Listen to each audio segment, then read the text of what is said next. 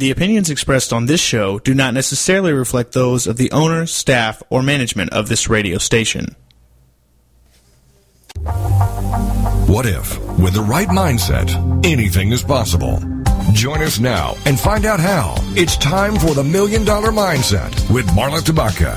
Join us as successful life coach Marla Tabaka is here to inspire you and her clients to explore, discover, and live your dreams by developing what she calls the $1 Million Mindset. Today, Marla is here to inspire you to take action on your dreams and reveal secrets to success that will help you realize your own unique power with the $1 Million Mindset. Today, she'll share heartwarming stories, teach you tips and tricks to building a successful business, plus how to unlock the secrets to creating a happier, more balanced life through abundant thinking and attraction power. It's the $1 Million Mindset. And now, here's your host, Marla Tabaka. All right, you entrepreneurs out there, we are ready to make a change in your life and business today. Okay, honestly, what stops you, if anything does, from achieving your best, from putting your best foot forward out there and marketing and branding your business to within your best possible expertise? Because I don't think you're doing that. I really know of all the entrepreneurs I've ever met in the world, in my 10 years of coaching and broadcasting and writing, maybe a handful are out there putting their best foot forward most of the time and doing all that they can for their business. So that's what we're going to talk about today, because you know what? It's usually that brain clutter, or brain junk, as our guest calls it, that really gets in the way, and it stops entrepreneurs from doing everything they can to grow in their business, from believing in themselves enough. And so we're going to talk about how to get that brain junk out of the way today and develop a business plan or an idea that lights a fire in your belly.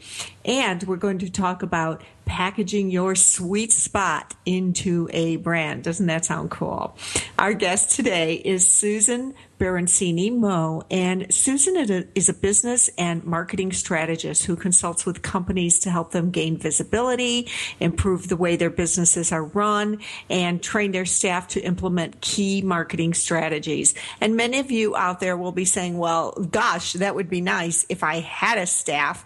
But you know what? If you're doing it right, you've got people supporting you, you've got people around you, and you've got to be able to articulate your needs very, very well. Even if you use interns, you've got to know your brand, you've got to know what you're putting out there, and you've got to know what you need from the people who support you.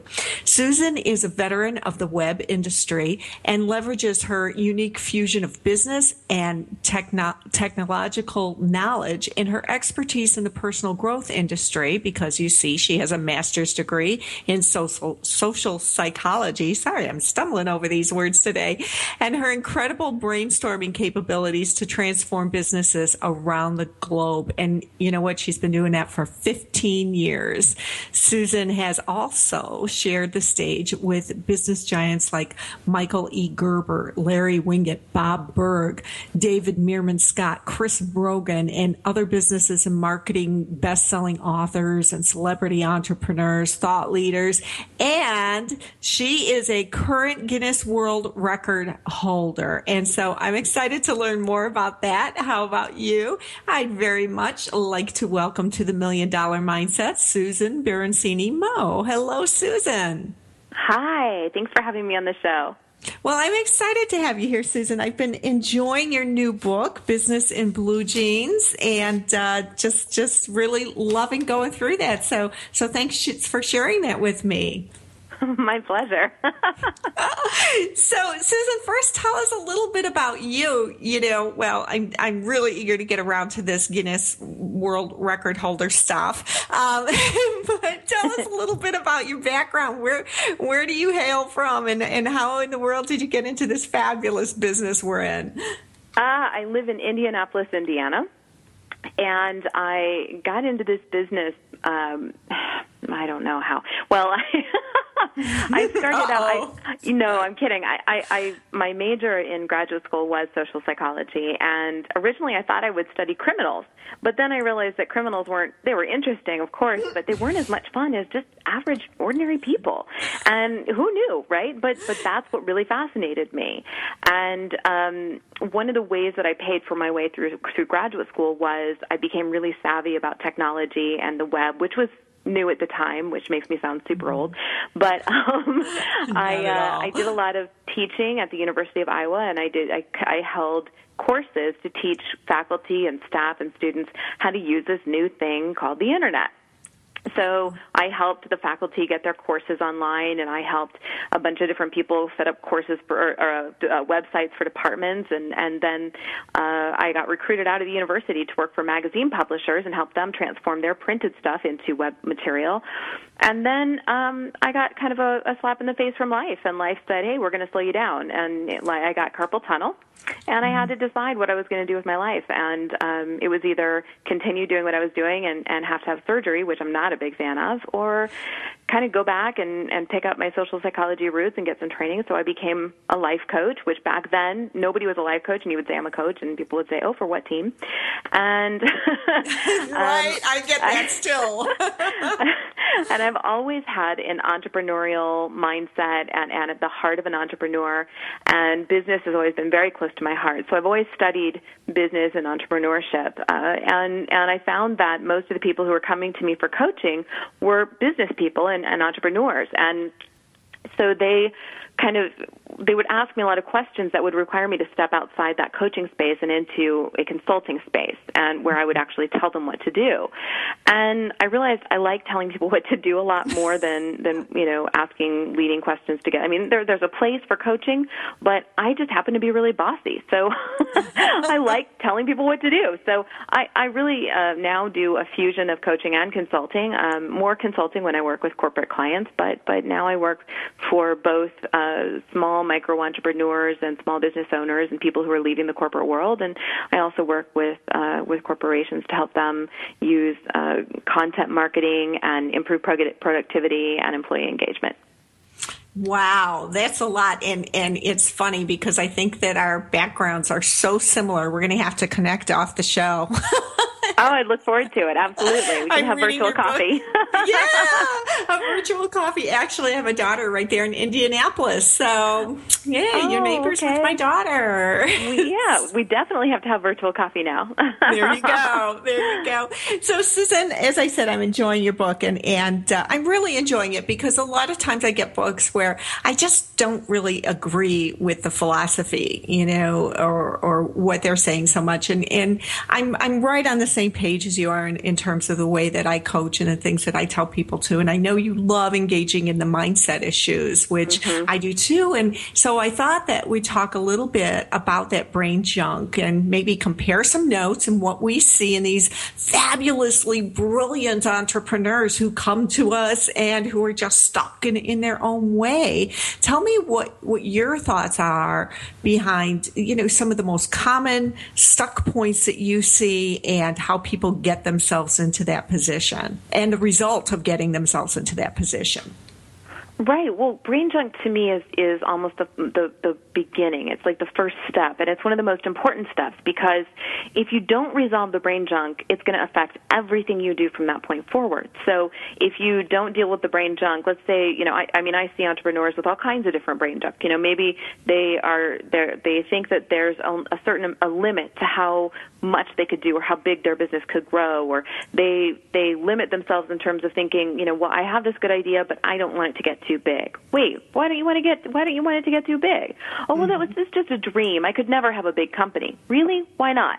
So, it's the thinking too small, or, having, brain junk around money, or thinking that it's a bad thing to be a dreamer, or seeing people around you who are successful and thinking there's some undefined quality about them that you don't possess. And there are all kinds of types of brain junk that people have.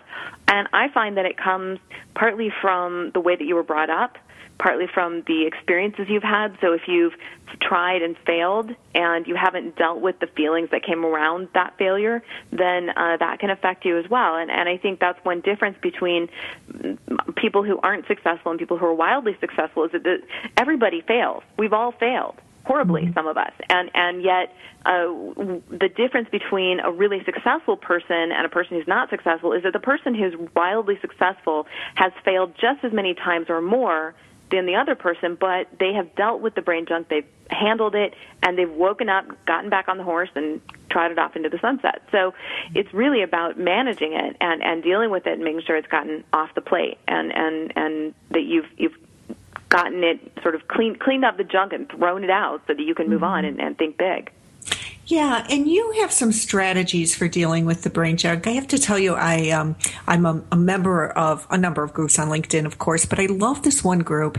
And one of the questions somebody put out there is when you get in your own way, what do you do to get around that? How do you get unstuck? And I was frankly really disappointed at the majority of the answers because everybody just used like sheer willpower, right?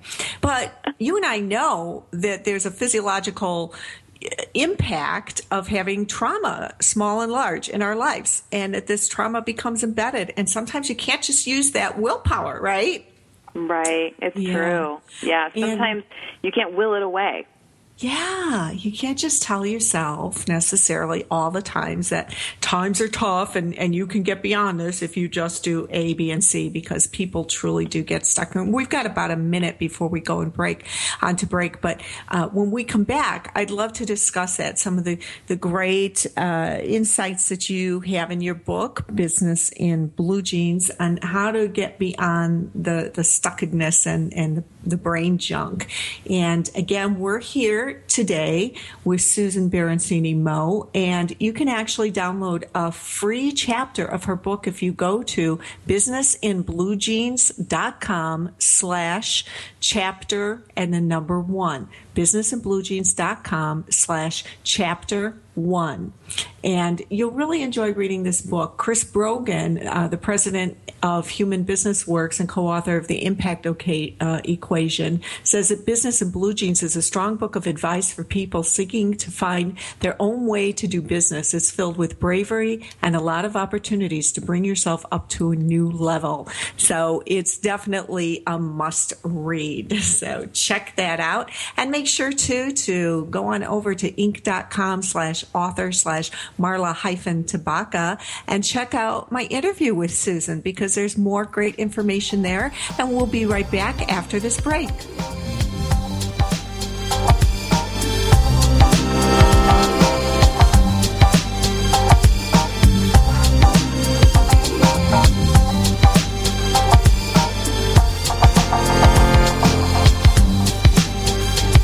Unlocking the secrets in you to create a happier, more balanced life through abundant thinking and attraction power. It's the $1 Million Mindset with Marla Tabaka. And we'll be right back after these. Tune in to the Travel Chick Show with Bonnie Kitohata, Mondays at 4 p.m. Pacific here on the Rockstar Radio Network. Bonnie will share with you an hour of travel ideas, experiences, adventures, and tips from her guests. Topics range from local day trips to international excursions, from organized professional vacations to spur-of-the-moment getaways. For fun or business, groups or solo, by bus, car, plane, train, boat, bike, hike, or horse. You'll also hear about travel-related subjects like cultures, travel photography, keepsakes, and more. Whether you love to travel yourself or you enjoy seeing the world vicariously through others, join us and enjoy travel stories from around the U.S. and around the world. For more information on The Travel Chick Show, check out Bonnie's website, thetravelchick.com. Then join us for the show, The Travel Chick Show, live Mondays at 4 p.m. Pacific Time, with your host, Bonnie Kitohata, here on the Rockstar Radio Network. Get ready for Wise Up Radio, leveraging your learning, leadership, and legacy with Donna Kimbrand, the Edgy Evolutionary, Tuesdays at 1 p.m. Eastern, here on the Rockstar Radio Network.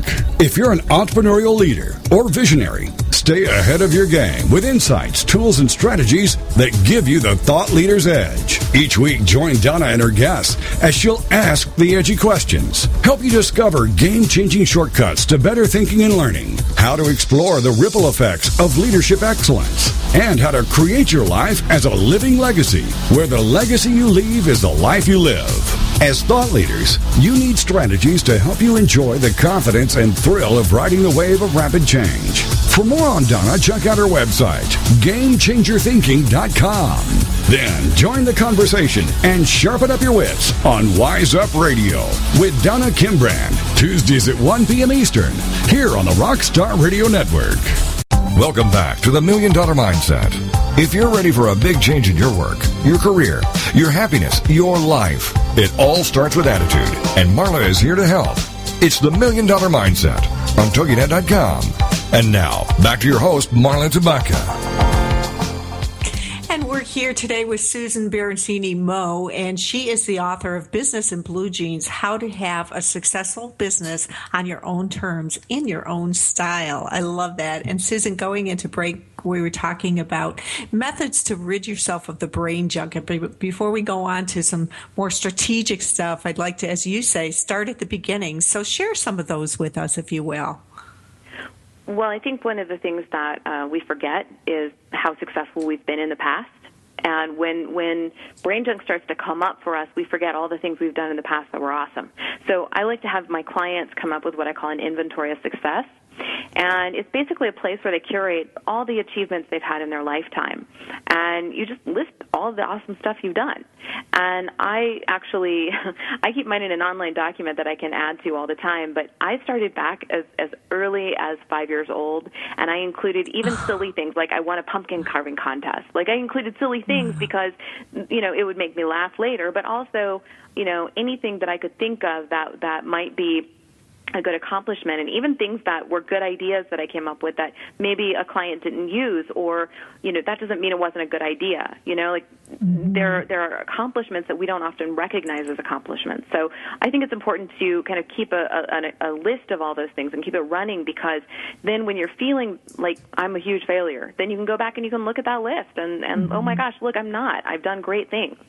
Yeah, I think that's such a great idea, Susan. And I would even add to that, I coach so many women who come into their sessions and say, I don't feel like I've achieved a thing since I last spoke to you. And I'll say, okay, well, let's make a list. What's been going on? And we make this list together, and I shoot it back to them in email, and they're like, holy Moses, I'm amazing. Exactly. Oh, my goodness. So yeah, I love those kinds of lists, and I think they're very important to go back and to take credit for them. A lot of people, women in particular, I find, won't embrace their success. They can see the success, but then they say, well, it was just luck, or well, I just kind of stumbled into that, or well, it wasn't that significant. And that can add to the brain junk.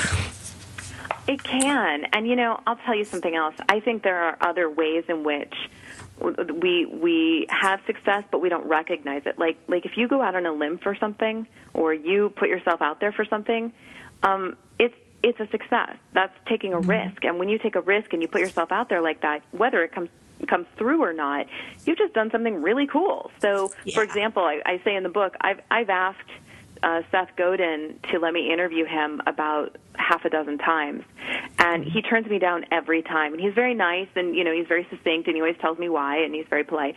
But one day, I'm sure he'll say yes. One day. But you get an answer from Seth Godin, whether it's yes or no. I think that's huge success. That's true. But I actually, the success, the thing I consider the success is my persistence.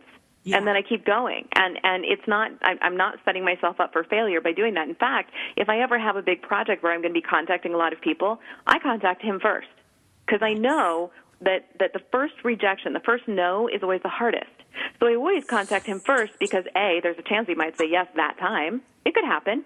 And the second thing is that I figure if I get that one no out of the way, then all the other no's down the road aren't going to hurt at all. And every time you do something big, there's always a lot of no's. Like this Guinness World Record event that I did, I had 33 speakers on the event, and I had lots of no's from people that I wanted to participate. But after Seth said no, they didn't hurt. Yeah. Oh, that's brilliant. He's your no man. I love that. Yeah. Well, as long as you've mentioned it, we have to talk about that world record. Tell us what you did, because it's really kind of insane and fun. It is insane and fun. It was, and I didn't really have any. It didn't really occur to me how insane and fun it was until it was over and it had happened. And I think, that's kind of how I do things, is I just go and do crazy big things. Because it's the one thing that I wouldn't talk to my family about it or tell a bunch of people about it until I had the event planned and ready to go. Because sometimes people don't understand giant ideas, and so you have to protect yourself a little bit. But yeah, I did this event almost exactly a year ago now. It was a big webcast, and it was 36 hours and 23 seconds. So we broke the record for the longest uninterrupted live webcast, and I still hold that record. And in about, but on the 28th, it'll be a year that I will have held that record, and I feel pretty good about that. I'm afraid somebody's going to break it, and I'm going to have to go for 48 hours or something, which would be maddening. But we had 33 speakers, and we had 7 sponsors and 9 witnesses, and a lot of moving parts because we did both an online component because it's a webcast, and then we also did an in-person event here in Indianapolis because the rules of Guinness require that if you're going to break a record, you have to do it in public so people can come and witness it. So it was a really complicated event, but good planning, good risk management, and it came off without a hitch. And yeah, talk about big ideas. That was just brilliant. Oh my goodness. Wow. And so you were actually live for all that time? Me personally, no. Okay. What happened was I read the rules really carefully, and I asked Guinness, do I need to be on the webcast the entire time? And they said, no, you're responsible for the feed. So I could pass the feed. So I was there for all but 2 4-hour shifts. I had 2 wonderful gentlemen who each took a 4-hour shift so I could get some sleep. But I did the emceeing for all of it except for those 2 shifts, and I did 3 presentations, 7 interviews, and 2 live business makeovers and panel discussions. So it was a big event and quite exhausting, but definitely worth it. I'm thrilled that we actually did it, and sometimes can't believe it actually happened. Yeah, and the fact that you were able to get sponsors for it and line up all those amazing, I'm sure, speakers, that's so much. That's wonderful. What an achievement. Congratulations. Thank you. The speakers I was very blessed with. Michael Gerber and Larry Winget both did keynotes, and we had Bob Berg, we had Chris Brogan, David Meerman Scott, John Michael Morgan, Scott Stratton. We had just an amazing list of people who were there, and just speakers from all over the world, and just it was like a master class really in business. So it was and really who great. were your sponsors? Let's give them a plug. Well, our primary sponsor was Bluehost, which is a perfect companion to Business in Blue Jeans. I'll bet. And of course, they host all my websites because they're great for WordPress. And then we had some smaller sponsors. We had Guaywaki sent yerba mate, which is my favorite caffeine-related drink. And so they sent me beverages. And, of course, my company, Business in Blue Jeans, and our event planners. And let's see who else. We had quite a few sponsors that were smaller scale, and but the big one was Bluehost, and they were really great. Really great. Wonderful. Wow. That's amazing. Well, back to Brain Junk, because clearly you got your stuff out of the way before you did that. So I don't know how to think small. Oh, there's one in the book I really liked, because I'm always telling my clients, we have to reframe that. You call yours positive equivalence. So talk to us about creating positive equivalence for our Brain Junk. Well, I sort of think of this is, you're going to think this is nuts, but I don't know if other people remember this or not. But back when I was a kid, there was this segment on Sesame Street where there were these 2 monsters, and they would have like a word, and one monster would have 1 letter, and then the other monster would have like 2 more. So it would be like, for the word hut, it would be like hut. And they would move them closer together. And so I always think of that. And I actually have a blog post on my website where I've included the clip from YouTube. And I always think of it like that. You have these negative thoughts, and, like whatever they are, I tell my clients to basically write them down, keep a log for a couple of days, and then look at the list, look for patterns and themes, look for whatever is a recurring thing. What's the recurring voice that you hear in your head? And they're sometimes people have tons of them. Sometimes it boils down to really just one major thought.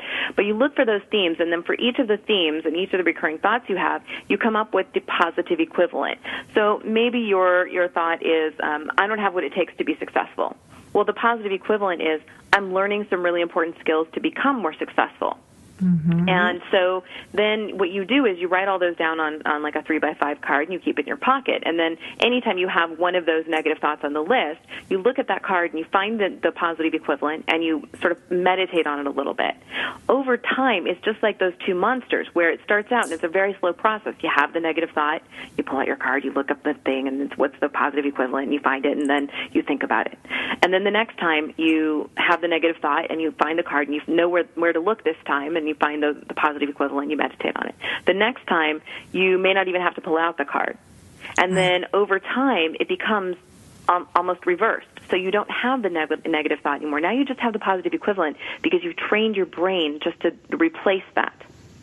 So it's a practice. It's something you must practice, and to really make a change in your brain, you have to do it consistently for at least 30 days.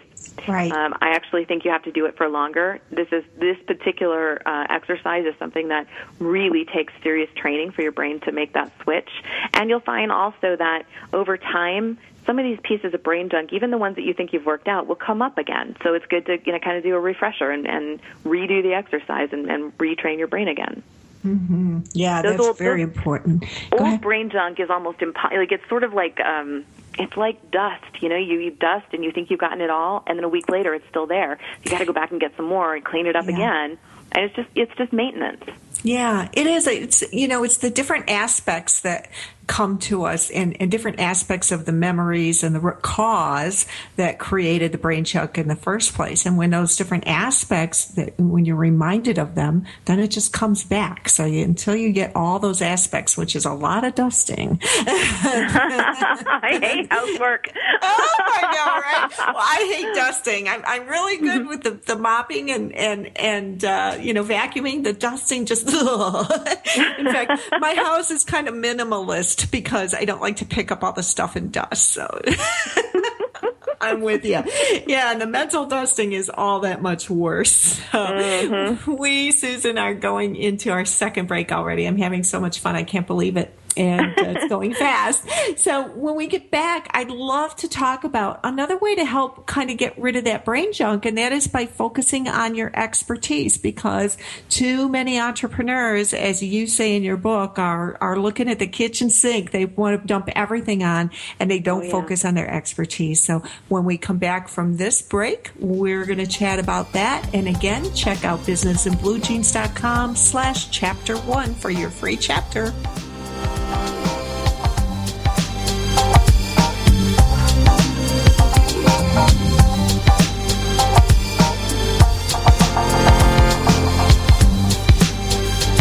Unlocking the secrets in you to create a happier, more balanced life through abundant thinking and attraction power. It's the $1 Million Mindset with Marla Tabaka. And we'll be right back after these. Homeschooling? Have questions? Get your pen and paper ready. It's the sociable homeschooler, Vivian McNinney. Fridays at 4 Central on TogiNet.com. After a handsome blue-eyed Texan fell in love with Vivian at the Victoria Station in London, she found herself at DFW Airport with a tiny suitcase and a snazzy little duffel bag. Well, 25 years later, she is now happily married to that blue-eyed cowboy. They have 4 grown children ages 24 to 18 who became willing guinea pigs when she unwittingly stumbled upon the world of homeschooling. Wildflower Academy flourished for 15 years. They survived and thrived, and you can too. Vivian will be covering a wide range of issues that face homeschoolers. What do you do with kids in the summer? How to set up your one-room schoolhouse? How obedience is paramount? And what to do with those snakes? Plus, you'll be sharing ideas and insights that she gleaned from other homeschoolers. So join us for an engaging hour with the sociable homeschooler, Vivian McNinney. Friday afternoons at 4 Central on TogiNet.com.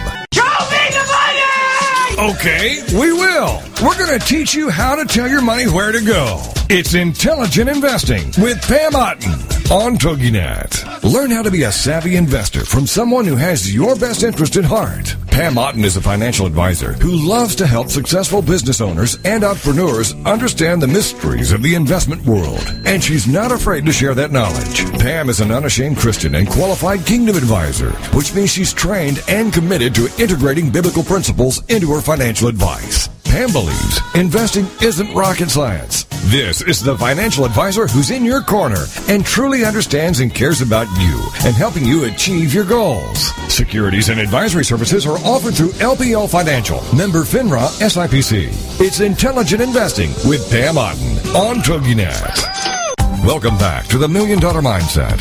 If you're ready for a big change in your work, your career, your happiness, your life, it all starts with attitude, and Marla is here to help. It's the $1 Million Mindset on TogiNet.com. And now, back to your host, Marla Tabaka.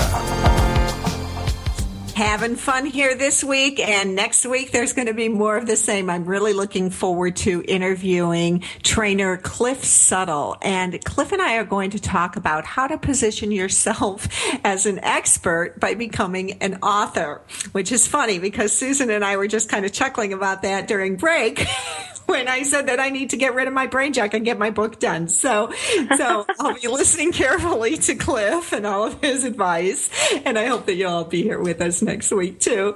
So Susan, going into break, we're talking about, getting rid of the kitchen sink, boy, and dumping all that I should stuff in our businesses and really getting good at what we do by focusing on our expertise. Tell us more about that concept.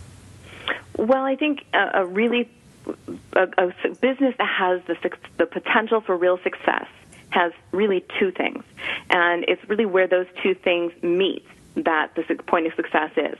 So it's the fire, which is loving what you do and loving what your business makes possible, and that way you have all the motivation and you actually enjoy what you're doing. And then it's also the expertise, what you're good at, and what you can really deliver consistently and reliably. And so I think where those two meet is kind of a really unique, special sweet spot that if you've got both of those things, you have a much higher chance of being successful. Mm-hmm. Yeah, it's so important to have that passion that drives you, whether it's exactly in what you do or the reason that you do it. And I call that the vision beyond the vision. We all have our different names for it, but I can say from all my years of coaching, I'm sure you would agree that the people who I see succeed are the ones that have that passion and that vision beyond the vision. If they don't, they just burn out fast. Yeah, it's funny. I see people in kind of two categories. One is they're really passionate about something, but they're not necessarily really good at that thing. Right. And so you can't really be super successful at something if you're not good at it. You don't have to be the best at it. You can always be a work in progress, but you do have to have some level of expertise to have a business in something. And then I also see people who are doing something because they're really good at it, but they don't really love it. It doesn't excite them. And they're never particularly successful because they don't get excited every day to do what they do. And you can hear it in their voice. There's no excitement to it. So you have to have both. And, there are a lot of things that people run into when they're trying to find that thing that they really want to do, and a lot of challenges. But once you hit on it, boy, you can really do a lot. Mm-hmm. And in your book, you call that the sweet spot. Is that correct? Mm-hmm. Yes. Okay. So tell us a little bit about how we can really discover that sweet spot within ourselves.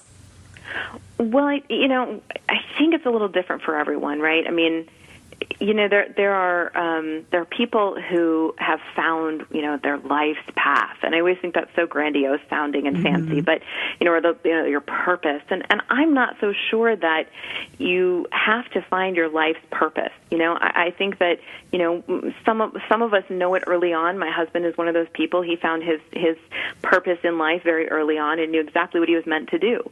And I actually didn't find my purpose until maybe, 15 years ago when I started doing what I do now. And I think that it's okay for you to find your path later in life, and it's okay, if you don't know what that is, but you still have to have that sweet spot. But one way that I can tell you that, it took me a long time to really find my sweet spot, and I think that one way that I can tell you I did it, and that was really helpful for me and has been helpful for a lot of my clients, is when I looked back over my life and I really, did kind of a careful analysis of my lifetime, I looked for the things that I had enjoyed the most, and I looked at the things I'd had the most success in.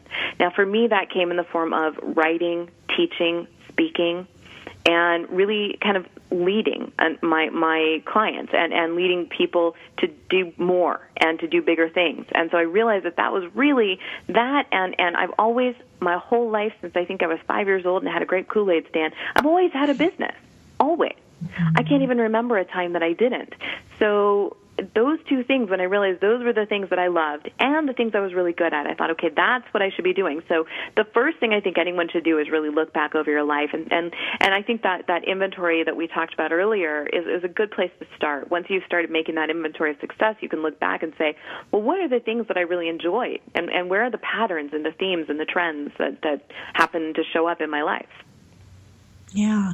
And then what are some of the things that we can do to begin to develop this passion, this idea, whether it's an idea we already have moving or an idea that, is just kind of a little passionate spark in our heads, into a business? How do we get that out of ourselves and take those steps or grow the business?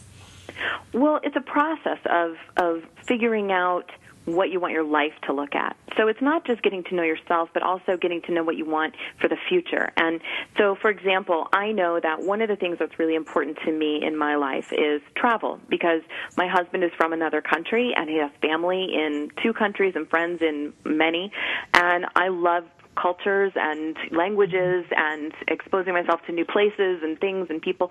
So, we love travel. And so I knew that when I created a business, the business model had to be something that would fit a lifestyle that I could travel the world. So, for example, this past Christmas, we spent a month in Uruguay with his family down there, and I was able to work down there. I didn't work during Christmas, obviously, but there was a week when I had an office down there, and I go to the office, and I work with my clients from there. And, that's really what you have to figure out is, do I want to be stable in one place? Do I want to be able to travel?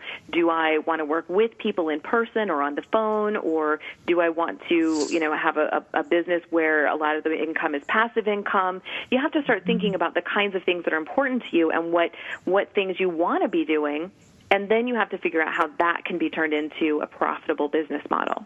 Mm-hmm. And in our interview over at inc.com/author/Marla-Baca, we have a link there to is it a worksheet that's on your site that are going to help people to figure out the budget that they need to use, or a projection, if I recall, of of how much money we need to live the lifestyle that we wish for. Is that right? Yeah, but you can only get the worksheet if you buy the book. There's a whole hidden section of the website that is full of tons of reader resources. There are worksheets for every chapter in the book. There are workbooks, for every chapter in the book. There are tools and resources and tools like that why budget planner that you were talking about. There are budgeting planners there for people to figure out, where their debts are and where their assets are right now, because I think having a solid financial situation is important to being able to grow a successful business and sort of getting that under control. And there are lots and lots of resources at that website, plus there's a community, and I'm about to put up some bonus chapters that I couldn't fit into the book, because, publishers give you a number of words that you can use, and you can probably tell I'm kind of verbose, so I have some extra chapters that didn't make it into the book. Ooh, that's kind of like outtakes in a movie. I always sit through all the credits because I'm afraid that if I leave, then I won't see the outtakes that they may or may not play in the movie theater. So this is exciting stuff. Yeah, but these aren't the mistake chapters or anything. These are just the ones that I couldn't fit in. I think really we can agree that chapters on sales and negotiation are pretty important, but they just weren't so important that they needed to be in this book. So they get their own separate secret place. That's kind of cool. So, Business in Blue Jeans. Tell us a little bit about how you came about that title and what it means to you, Susan. Well, first of all, that is how I do business. I love I am at my most creative when I am in comfortable clothes. Restrictive clothes, uncomfortable clothes, suits, and, all that stuff. I can't do it. And so I work best when I can just roll up my sleeves and get into the business and find out what's not working and figure out how to make it work better. And so that was the first piece of it. But then I realized that, so I do business in my blue jeans, right? But then I realized that there are some really important characteristics of just blue jeans and the fabric denim that I thought, there's something here. And so it's not just about what you wear. It's really about the characteristics of denim and how that translates to your business. And the way that it translates to business is denim is, and jeans in general are, we all have that favorite pair of jeans that we love to wear because it makes us look like 10 pounds thinner, and we can wear them anywhere, and they're really comfortable, and they fit perfectly, and they make us look good. So they're also very strong and sturdy, so, that favorite pair of jeans tends to last a long time. I would say that's probably one of the garments that we can buy that lasts the longest. And so those are all qualities that we want in your business. We want them to be strong and durable and last, and we also want them to make you look good and to fit you and to be suitable for you, and we want you to feel good when you're in your business. So all of those things are kind of wrapped up in the philosophy of business in blue jeans. And it's also, I think, appealing to people in this economy, because I think in this economy we're seeing people who are saying, look, I've been going to the same corporate gig for years, and I've been wearing a suit, and I've been doing all the things I've been told I was supposed to do to keep my job and to keep getting my salary, and they just booted me out. So now I'm at home in my blue jeans. What do I do? And what I'm finding is that when I do book signings, the people who are most attracted to the book are the people who are saying, I just want to create my own stability. I don't want to be relying on someone else who may or may not keep me around in the future. So I think that's a whole other component to it that I didn't actually anticipate in the beginning, but that now I'm seeing as a very real issue for people. Yeah, it is. And I think there's something about authenticity, that title also lends itself to. I think that entrepreneurs are becoming more and more aware of how important it is to be their authentic selves in their personal branding. And, if I like to wear blue jeans and do business, which I agree with, then that's important in my branding. It's important that casual presenting myself like that. I guess when I go out, presenting myself as something I'm not by dressing up in a suit feels really uncomfortable to me. But dressing up a nice pair of slacks or blue jeans feels really good to me. I'll tell you what, my life is great because every time I go out and do a corporate speaking gig, I get to wear blue jeans. I love it. Don't get me wrong, they're really cute fashion jeans. I wear a nice top, really cute shoes, but yep. I can be comfortable anywhere I go for business.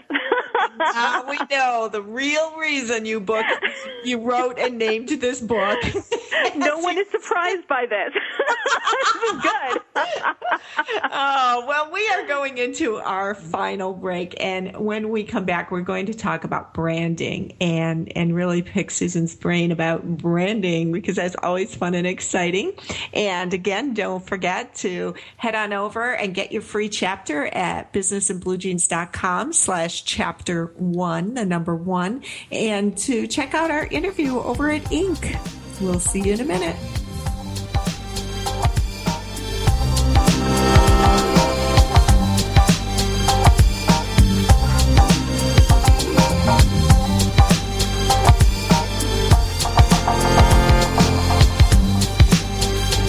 Unlocking the secrets in you to create a happier, more balanced life through abundant thinking and attraction power. It's the $1 Million Mindset with Marla Tabaka. And we'll be right back after these. Get ready to live La Bella Vita with Dawn Catherine on TogiNet.com. Live La Bella Vita. If you're wanting to know all the beauty tricks of the trade and the latest fashion trends before everyone else, this is your show. If you admire celebrities' beauty and their fashion sense, this is your show. Do you love wine and want to know more about the process it takes to make wine from the vine to the bottle? This is your show. Live La Bella Vita.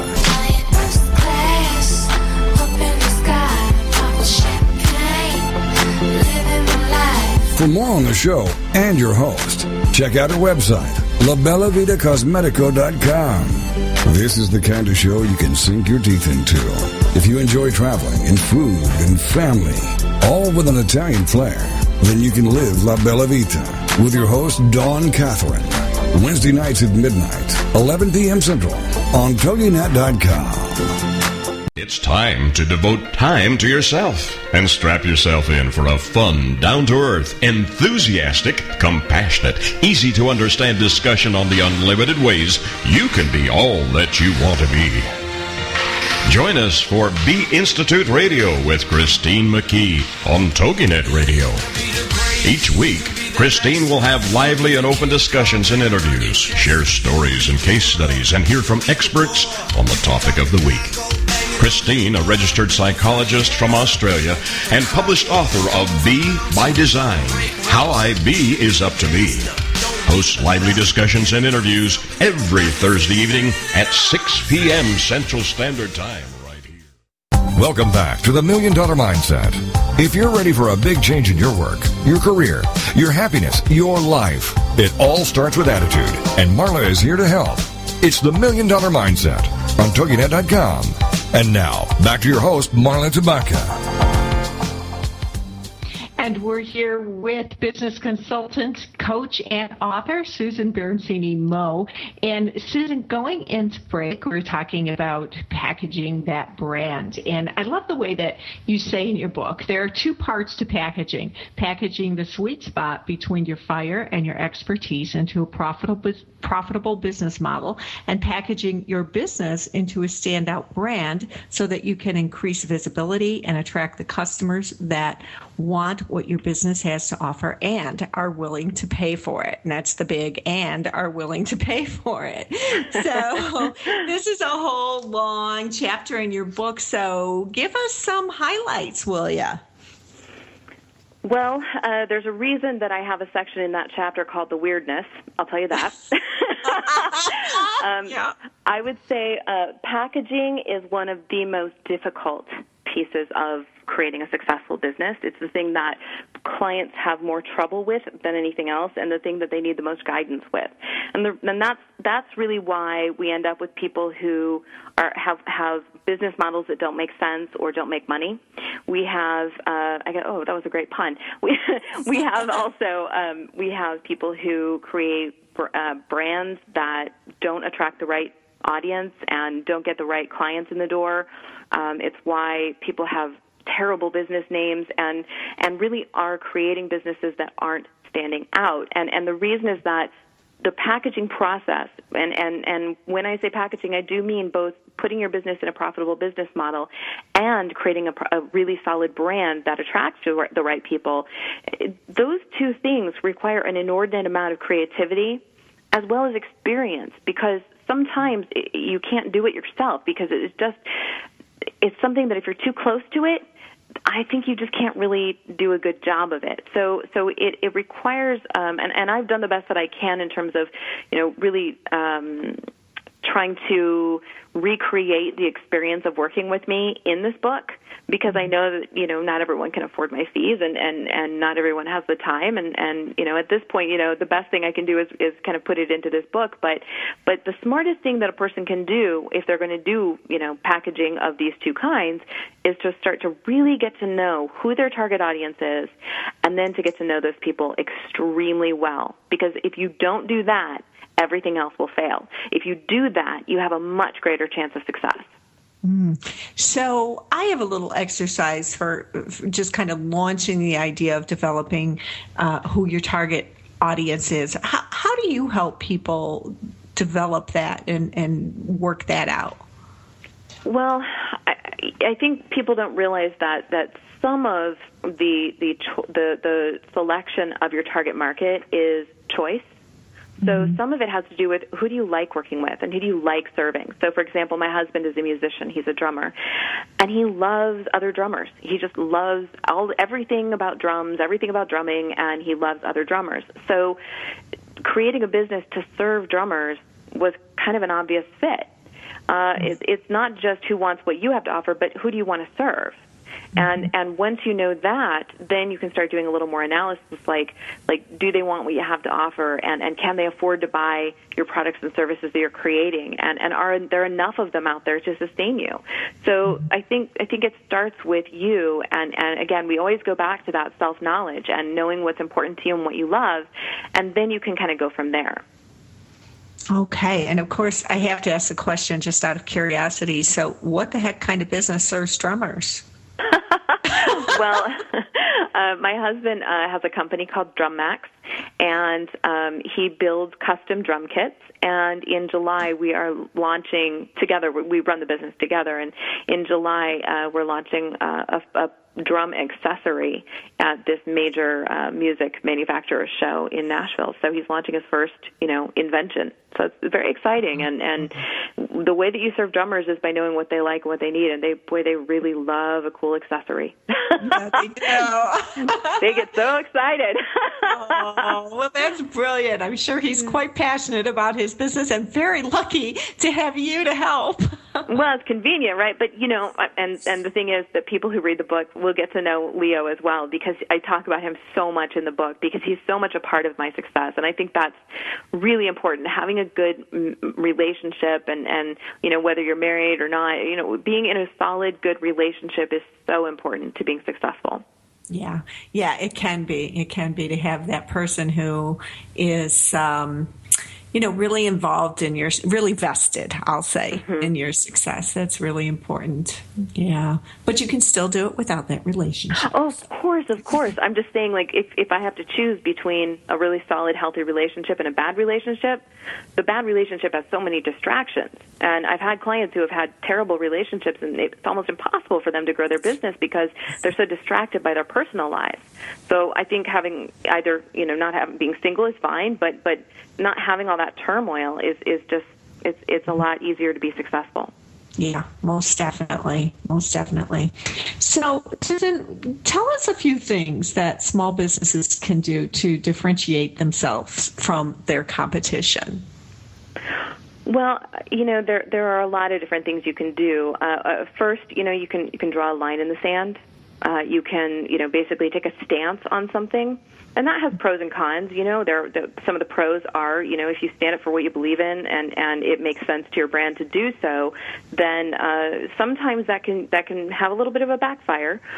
We see things like that with, for example, there are sort of two sides to the coin, and this is not an ideological thing, but if you look at Chick-fil-A and Oreos, Chick-fil-A is a company that took a stance on gay marriage, and they were really taking a strong stance, and ultimately their stance was against gay marriage, and it was kind of on both sides of the controversy of that. People were really strongly opposed or really strongly for what they had to say.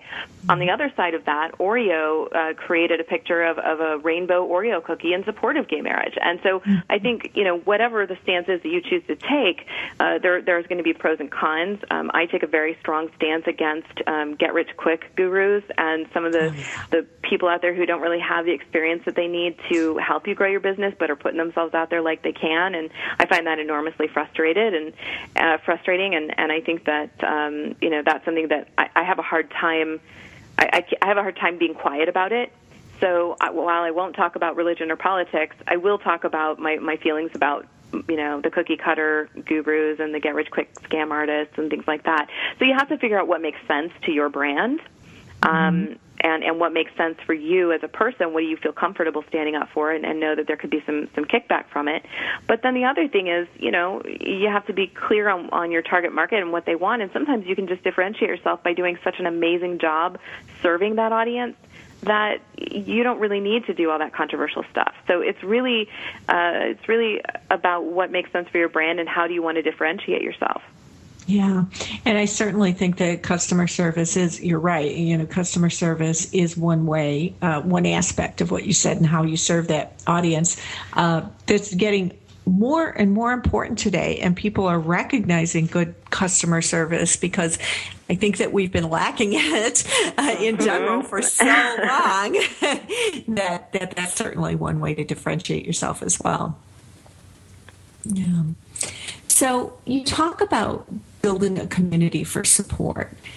explain to us how people can go about building this community and how a community like that can help.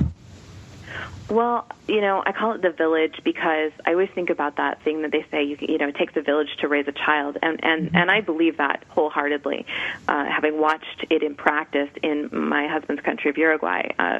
Family is so important, and sort of the extended family matters too. But I believe that's important in business as well. And so I think there are 4 different kinds of people that you need in your village, and the first one is mastermind groups, and I don't mean that in the sort of the way in which it has been appropriated and used in some of the coaching circles. Mastermind is not something you pay for. It's a group of people that are like-minded, and maybe 8 to 10 people that are coming together without a fee to connect and help each other and support each other, whether it's for a specific goal or to promote a certain industry. And then I think networking is important, as long as you're doing it the right way and you're going into it providing value. And then I think there are really 2 other things that you should pay for, and one is the administrative support when you don't have time to do things or you're not very good at things, like web design, graphic design, virtual assisting kinds of tasks that you can free yourself up so that you're not doing those things. And then I also think that advisory help is important. So having mentors and coaches and consultants who can help guide your business and so that you're not reinventing the wheel. So those all make up the village. Yeah, that's important. Can you speak a little bit to finding that mentor? People ask about that a lot. How do I find a mentor? How do I find, someone who will actually take time out of their life to help me? Well, I don't think, when I think of mentor, I've had a lot of different kinds of mentors. I have a number of informal mentors, is what I call them, the ones that I don't pay, and I go to them now and then with questions, but I'm not personally particularly interested in having a regular mentor that I check in with, that I'm not paying, because I don't really know how that works, and I don't know. But I do have also what I call formal mentors, and those are the people that I pay, like I have a business coach that I pay, and that relationship I feel is a really strong value. So I can go to him and I can say, okay, here's what I'm doing. What do you think about this? Or what about this idea? Or you did this before. How did it work best? And having someone to guide me in that way, I find very useful. But I think that I always steer people away from, if you get into a conversation with someone and they try to sell you too quickly, or they tell you that you only have a certain amount of time to make a decision. That's different from saying, my schedule is full and I can only, I only have an opening right now. I may not when you come back. That's a little different than saying, I'll give you until the end of today to decide if you want to hire me. Well, that's terrible. Don't go working with anyone like that. If they won't give you references, or if they won't take time out to talk to you, like I have a standard policy. We talked about virtual coffee earlier. I actually do have virtual coffees with people all the time. I have like 7 of them this week because I like to get to know people, but also I need to know if a potential client is a good fit for me as well. I have to know in advance if I can help someone. Right. So I won't even sign on a client until we've had a conversation. So if you find people who aren't willing to do these things, they're probably not going to be the best fit or the most authentically helpful person. Yeah, and those are great words of wisdom to end the show with. I can't believe we're already there, but we are. Oh, no. Susan, thank you so much for being on the $1 Million Mindset. And again, everybody, you need to go to businessinbluejeans.com, get your free chapter, and we'll see you here next week with Cliff Settle. Thanks, everyone.